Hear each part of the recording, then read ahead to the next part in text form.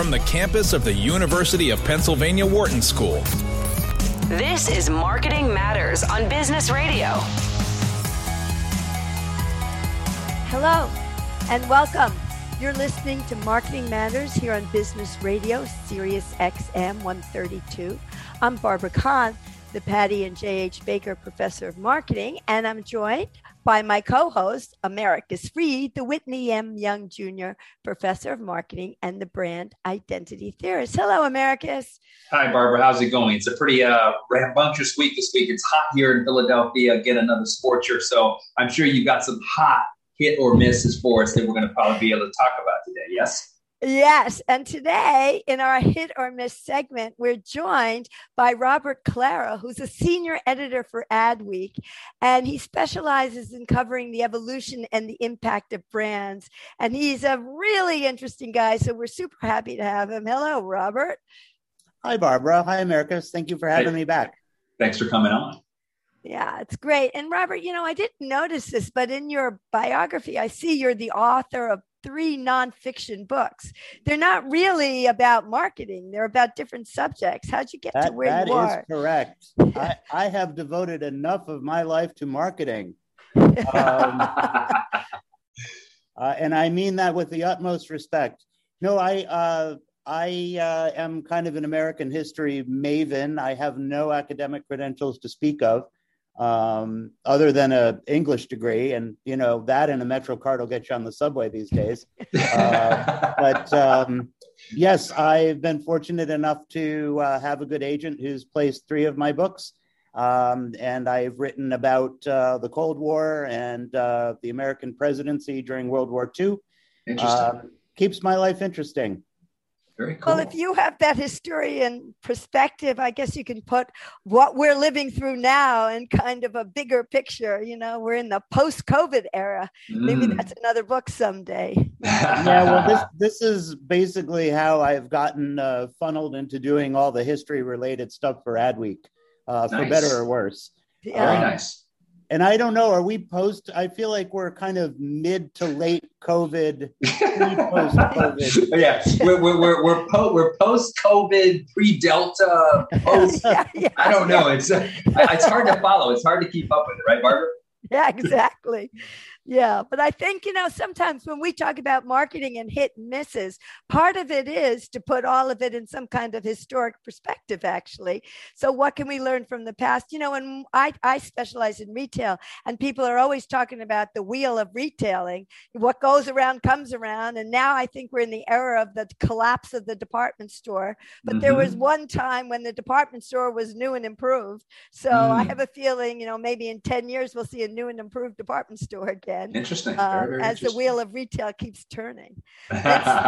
Speaking of that, I'd like to start with my first hit and miss, which is kind of the spinning wheel of the Gap. And the Gap is a retail chain that has been super successful way back when Mickey Drexler was in charge of it. The Gap was everything cool, and that was the brand to be. And then they pushed off Old Navy and came out with Banana Republic, and everything was great. But in recent years, Gap maybe overextended themselves. They produced too many stores. They didn't have a differentiator. I don't know. You could say a lot of things with it. Old Navy was kind of hot, but Gap was dead. And Gap tried so many different ways to, get their mojo back. And the latest thing, and this is what I really wanted to talk to you about, is it a hit or a miss, is Gap's collaboration with Yeezy and Kanye West. And the very first item in the collaboration between the Yeezy brand and Gap is this sky blue puffer jacket that retailed for $200. It dropped in early June. And it was the first tie-up that was announced between the two in this collaboration. It instantly sold out. Even though it got mixed reviews, there was some frustration, but people sold it out. And then it was selling for big dollars on eBay. And there's some idea that Kanye West has, like him or hate him, he's got a lot of credibility and a lot of fashion sense. And my question to both of you is, is this going to work? Some analysts are talking about it as $1 billion price tag for wow, Gap. interesting. So big. Other ones are worried about partnering with him and giving him so much control. What will that mean for Gap going forward? And other people are saying, you know, they don't see it. So curious what you're thinking. Americus, do you have a take on this? Yeah, I mean, first of all, I mean, it's interesting. I mean, you know, the fact that a puffer jacket, if I understand what a puffer jacket actually is, the fact that, you know, it would sell out in June is in and of itself kind of interesting. The fact that, you know, it's so hot right now. But anyway, so, I mean, I think there's some interesting issues here, Barbara. I think that in some senses, we've talked about this a lot on the show, the idea of a celebrity brand and another brand working together, and what happens to each of the brands? Where does the halo transfer from and to? And does that actually provide some kind of set of issues that's going to help either of the two brands? I mean, I think the Kanye West brand is highly radioactive. I mean, this guy, right? I mean, at any point in time, this guy can go sideways, and you got yourself and I can guarantee you, I mean, I'm a big fan of his music, but I can promise you he has not read the fine print of a contract between Gap and any kind of collaboration that would say, hey, you know, don't do some crazy shit. So, I mean, in some sense, it's just like, let's swing for the fences. This is a sort of a high risk, but high return in some senses. And so, you know, pulling him in, I think, has that sort of aura to it. But, you know, can it resurrect this lineage, to your point, Barbara? Is that I don't know. I'm not sure it can actually like bring the brand back, a singular kind of idea. I think in many of the concepts that I've seen where brands have restored themselves or changed who they are, it's always been like a multi-dimensional kind of thing where it's not just, well, here's a person and he's kind of cool, and if he doesn't go nuts, this might be kind of interesting. But I'm thinking about Target, where Target just sat down and very strategically tried to reposition, and through, you know, working with certain collaborations and designers over time, were able to kind of, you know, move itself out of the blue light special area, you know, right next to Kmart, and into this other thing called Target, I guess. But it takes a long time, and I guess, you know, I'm willing to sort of see what happens, you know, in the short term. I mean, it certainly will be interesting. I mean, it's like, you know, will Kanye, I mean, it's entertainment. Like, what's he going to do? That actually might keep the eyeball. So I'm sort of saying it's a hit, but let's see. What are your thoughts? You know, Robert, I'm interested in your historic perspective on this, because as we discussed, Gap was not defined as casual fashion, and Yeezy Gap, I don't think, is in that same DNA. You know, he has I'm not sure exactly what it is, but it doesn't sound to me like casual fashion in that sense. And it definitely gives him a lot of control and a lot of power. What's your take on this, Robert? Well, I mean, I always feel kind of bad for the Gap because they were truly a pioneer. I mean, you know, way back in the proverbial day, they were like the go-to place for Levi jeans in San Francisco. And, you know, then they came out with really affordable, cool, everyday wearable stuff. It's almost like they invented a game that then competitors beat them at, which of course we see again and again and again. I am glad that America spoke first, because I can just say what he said, because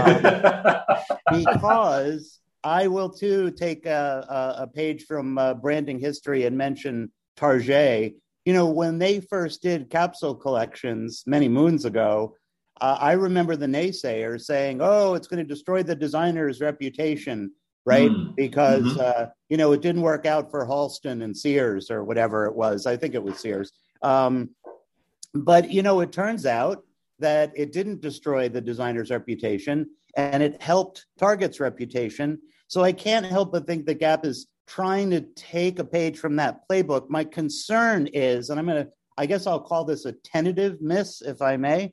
I feel like this first item is obviously going to have a lot of buzz around it. And that's why, you know, they have enforced scarcity. They only made a certain amount of them, and now the resale value is through the roof. There's a big difference between that and getting regular foot traffic back into stores. So again, to Americus's point, if association with Kanye helps younger shoppers take a second look at Gap, maybe it causes them to stop into stores and say, oh, oh, my father used to shop at this place. Let me go in, see what this is about, right?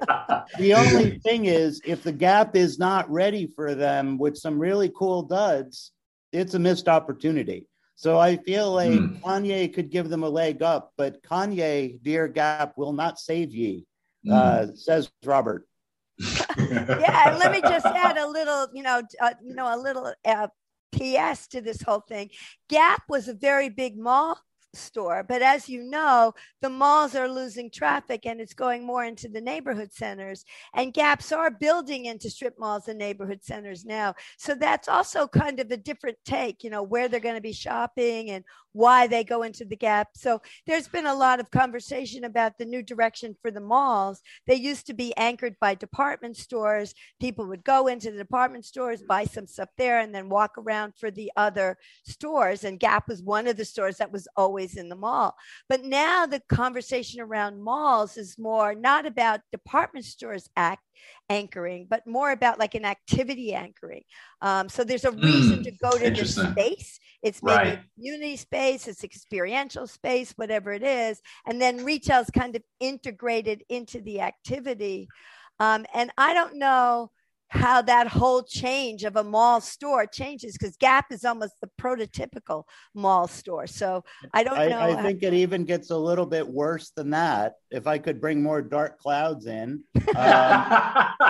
from what I'm reading, and I don't purport to be an expert in, mall-based real estate, but, we've heard about mall death for quite a while now. The malls that are failing are the early malls and those mid-range malls. From what I'm seeing, it's the upscale malls, however you want to define that are still prospering. The only trouble is, if you're selling square footage in an upscale mall, Gap's not your idea of a tenant.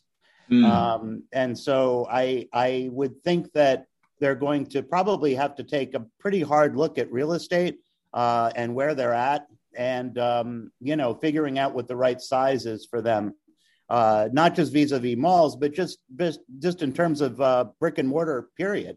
I think they have too many stores, and in that, they're not alone. No, yeah, the overstoring of America has been the news story, the top headline for a while now. So, on top of figuring out whether Kanye West is the right celebrity designer for Gap, they also have to rethink their whole geographic strategy and where they're putting their stores and what's omni-channel and what's social media and all these other things. So a lot of interesting directions to watch to see what's going to happen with the Yeezy Gap in the future. So I'm thinking that bottom line, it's maybe a hit or maybe a miss. I'm not hearing like any real support for. I think it's tough to say. I mean, anytime you bring in a guy the guy is just, it's like, you're playing with fire, because the guy in some ways is a genius. In some ways, he's a lunatic. And so, anytime, you know what I mean? So it's like, the question is, am I going to get this genius thing happening, or am I going to get this bizarre, tiger's blood, weird kind of thing going on? And so, but I guess that's the allure. It's sort of like, listen, we're going to take a shot here. And to Robert's point, which is really interesting, let's get the initial momentum, the buzz going, and then what's under the hood, maybe, some really cool stuff that can be introduced to an entire new group of younger consumers. Yeah.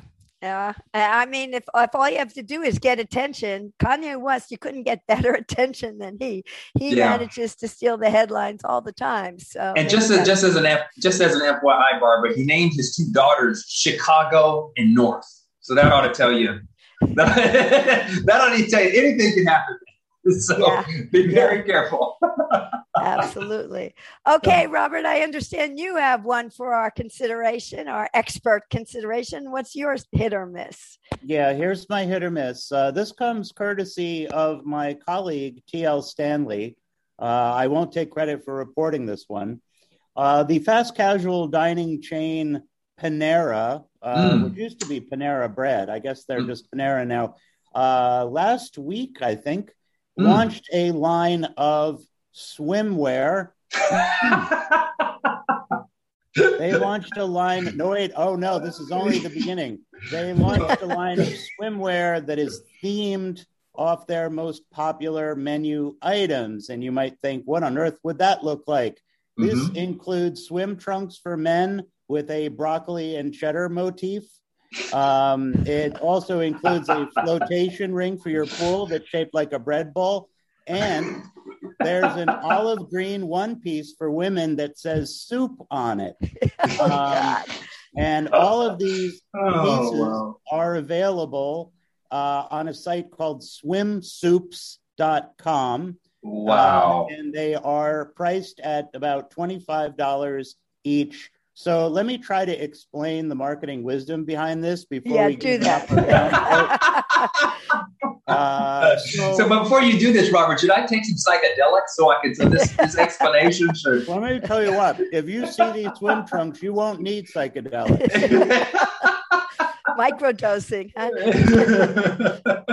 So the idea here, according to the PR people at Panera, is that they want to send the message that their core menu items, and, you know, I think people think of Panera as a kind of wintertime place to eat, I think, by and large, right? So you think of warm bread and soup and that kind of thing, right? Yeah. I mean, I know they have salads too, but people, for some reason, associate Panera with soup and bread, and that, I got to tell you, I just took a mile walk outside and soup and bread was not on my mind. So what they want to do is send the message that their core menu items still remain popular during summer months. And they say that 70% of soup fans still eat soup, even in weather like this. So I think that they want to kind of, they're poking fun at themselves. You got to give them some points for that. It's goofy as hell. I'm going to call this a tentative hit. I know hedging my bets is cheating, right? But here's the thing. It's an inexpensive way to keep a brand's name in the media because, well, gosh darn it, Adweek paid attention to it. And the other thing, and I don't want to over talk my segment here, but you know what they're doing here? It's nothing new. They're turning people into walking billboards, right? And this has been done since the dawn of time. And I'm going to play armchair historian here, if you'll indulge me for a minute, because I've actually written about this for Adweek. As it turns out, food and beverage restaurant brands have done clothing promos for years and years, like longer than I realized. I don't know exactly when it started, but I do know that back in 1975, and that was 40 years ago, goodness gracious, Budweiser, you got to tip your hat to this. They sent teams out to spring break hotspots in Miami and San Diego, and they started handing out free T-shirts that had the Budweiser can logo, you know, the famous bow tie logo, right? Crazy like a fox. They handed out thousands of them. And what happened? The frat boys went back to college with these T-shirts and everybody said, oh, I want one of those, right? And so they sold, I don't know, zillions of these things. And what they ended up doing was getting everybody to model their logo. And now that's not a flash in the pan. I did a little bit of Googling here for you folks. As it turns out, Taco Bell has an entire apparel collection on their page. Taco Bell did great things with this kind of merchandise. There's two-piece pajama sets with tacos on them. McDonald's just in May did that apparel collection with BTS, the K-pop group. But, you know, let me just stop you for 1 second. Taco Bell, Budweiser, you know, they are kind of cool brands. Absolutely. Panera is bread and soup. Yeah, I know. That's fair. That's fair. fair. Work as well. I don't know. Yeah, actually, Barbara, that is an excellent point because even if you're not a beer drinker or not a drinker at all, you have to doff your cap to the cultural place that Budweiser holds in the American imagination. And for better or worse, Taco Bell holds that space too. McDonald's certainly does. Right. Oreo cookies sells hoodies and socks. Oreo exactly. Is a picture. Interesting. Panera bread, I just don't know.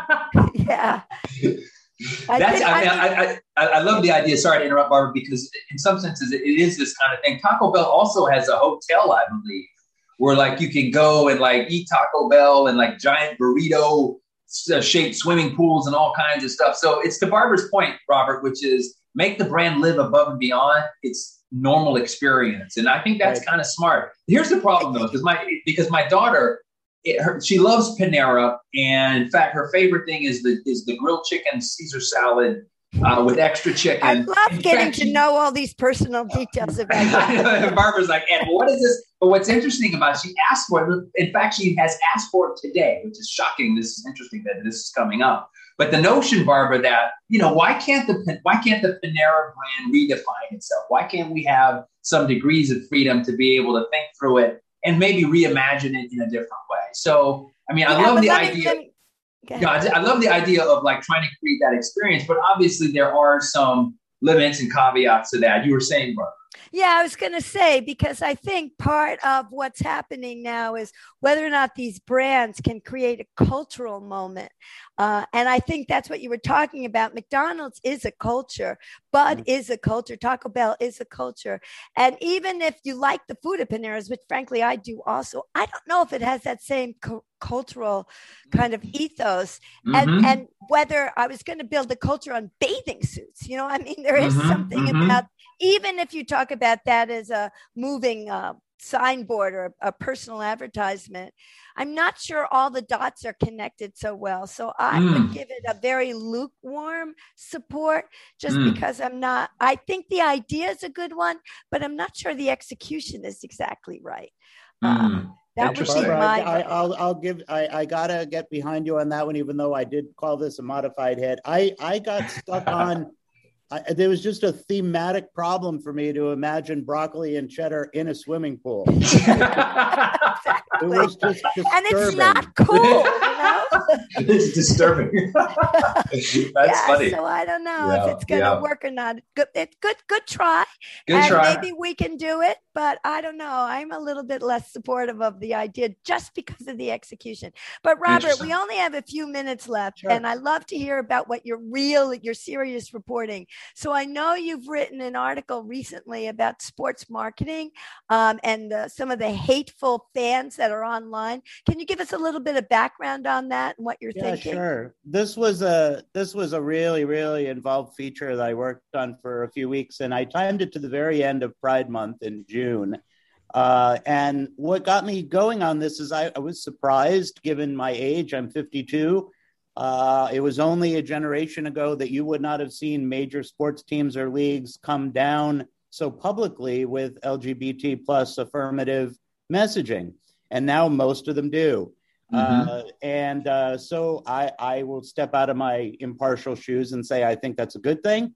But I came across a statistic that really gave me pause, which is between May and June of every year, the number of fan comments that are put on teams and league social media platforms, Instagram, Twitter, that are classified as hateful and offensive, that number goes up by 247% for June.